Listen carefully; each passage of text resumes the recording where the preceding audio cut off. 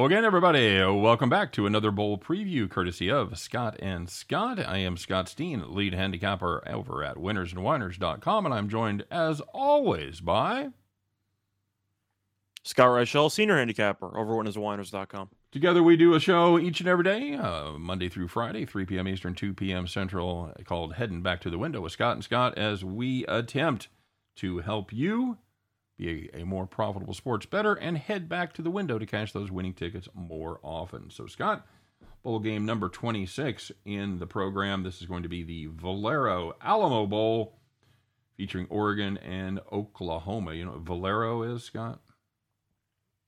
They help you remember. What? Valero? Remember the Alamo. Oh, very good. Very good. It's the the sticky. Good. I think it's the sticky substance that you put on things and they stick together. Isn't that Valero? I believe they were responsible for the entire pitching incident in Major League Baseball this past year. Absolutely correct. Yeah. So, Oklahoma, Scott, 4.5 point favorite in this one, 59.5 is the total. You know, we talked about it here in a couple of our bowl game previews. This is another situation where not one, but both coaches are leaving. Oregon head coach Amerigo Cristobal, he's gone. He's taking the Miami job. Oklahoma coach Lincoln Riley heading for the sunny climate of Southern California as he takes on the responsibilities of coaching the USC Trojans. Bob Stoops, remember Bob Stoops? He's going to be coaching for Oklahoma in this one, a one night only kind of appearance. Lincoln Riley, as so often is the case, he brought a few key assistants with him from Norman to USC. None more important than Alex Grinch. Scott, at Christmas, they stole the Grinch. You like that? I feel like the tables have turned. Absolutely. Oklahoma, as is their case, they had a lot of controversy with Spencer Rattler being benched and everything. But at the end of the day, they still led the Big 12 in total offense. The problem, as it so often is I'm going to be on the defensive side of the ball for Oklahoma. They're going to be without Nick Bonetto, Perrion Winfrey. That's not good. And they're also going to be missing a stud linebacker in Brian Asamoah. Oregon, of course, they're not going to be without their opt-outs as well, as they are a good program. They have their deep threat, Devin Williams, wide receiver. He's going to be out. But the secondary is really taking a hit, Scott. They're going to be without Mikael Wright and DJ James. James transferred. Wright is getting ready for the NFL. Oklahoma, you love him. It's Caleb Williams. I wasn't as sold as you were, but he's going to have his chance against the depleted Oregon Ducks defense. And, of course, you've got Kennedy Brooks still there on the in the backfield for Oklahoma. I think he's ready to make a statement as well. Oh, I hate to be chalky here, but I just don't have much to like about this Oregon team. I didn't like them during the season. I like them even less without their coach and a bunch of key players on defense.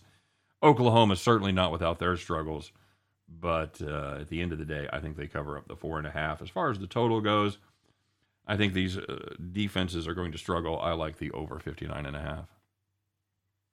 Yep, we're in agreement here. Now, Oklahoma's a team that I know has had a hard time really just impressing people because the defense was so bad this season. But you mentioned some of the people in the secondary missing for Oregon. Of course, we got to mention that Thibodeau is out for this game because he's preparing to be either the number 1 or the number 2 pick. Yeah, good catch. Minor detail. Draft. Best defensive player on the field won't be there. Correct.